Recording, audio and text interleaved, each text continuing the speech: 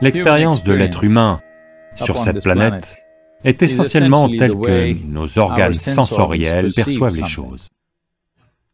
Quoi que nous percevions, si c'est agréable pour nos sens, nous en faisons l'expérience d'une certaine manière.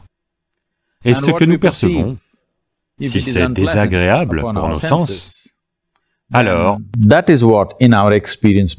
c'est ce qui, dans notre expérience, devient repoussant. Donc, si notre environnement n'est pas propre, ou en d'autres termes, si notre environnement n'est pas agréable pour nos sens, les images que nous créons dans notre mental, les projections qui ont lieu au niveau du mécanisme de notre expérience ou du siège de notre expérience sont désagréables. Lorsque vous créez du désagrément comme ceci, ensuite, entrez dans de merveilleux états d'expérience, ou bien prendre en charge le siège de l'expérience, afin que vous puissiez consciemment générer la nature de votre expérience, ou consciemment dicter la nature de votre expérience, deviendra difficile. Le processus spirituel signifie essentiellement ceci, que tout ce que vous êtes se produit consciemment. C'est-à-dire que votre expérience de la vie est déterminée par vous. Parce que votre expérience de la vie est déterminée par vous, que vous soyez paisible ou perturbé n'est pas déterminé par l'atmosphère. Que vous soyez heureux ou malheureux ne dépend pas de la nature de ce qui se passe autour de nous. Que vous soyez malheureux ou joyeux est aussi déterminé essentiellement par ce que vous faites avec vous-même, en vous-même.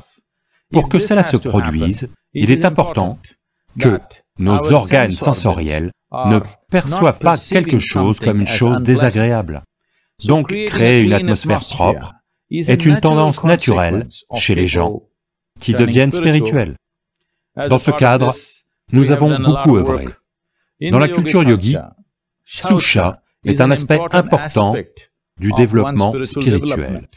Il est très important que la psychologie, ainsi que les espaces environnants, soient dans un état de Susha, parce que notre propreté n'est pas seulement dans le corps. Tout ce que nous percevons à travers les organes sensoriels peut créer soit de la saleté, soit du bien-être en nous-mêmes. Sur cette base, beaucoup de choses ont été faites.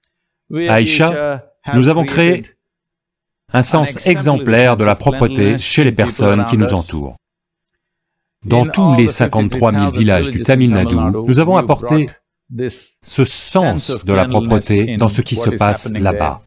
Vous pouvez voir très distinctement que ce que ça peut être dans d'autres endroits, si vous allez dans les endroits ou les villages où une certaine quantité d'initiatives spirituelles a eu lieu, il y a un certain sens de la propreté, à la fois dans la façon dont les gens traitent l'hygiène personnelle et les espaces publics. Il y a une différence.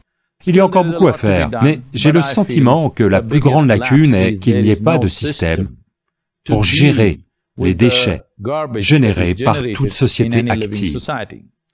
Et bien sûr, nous avons le problème de la multiplication de la population.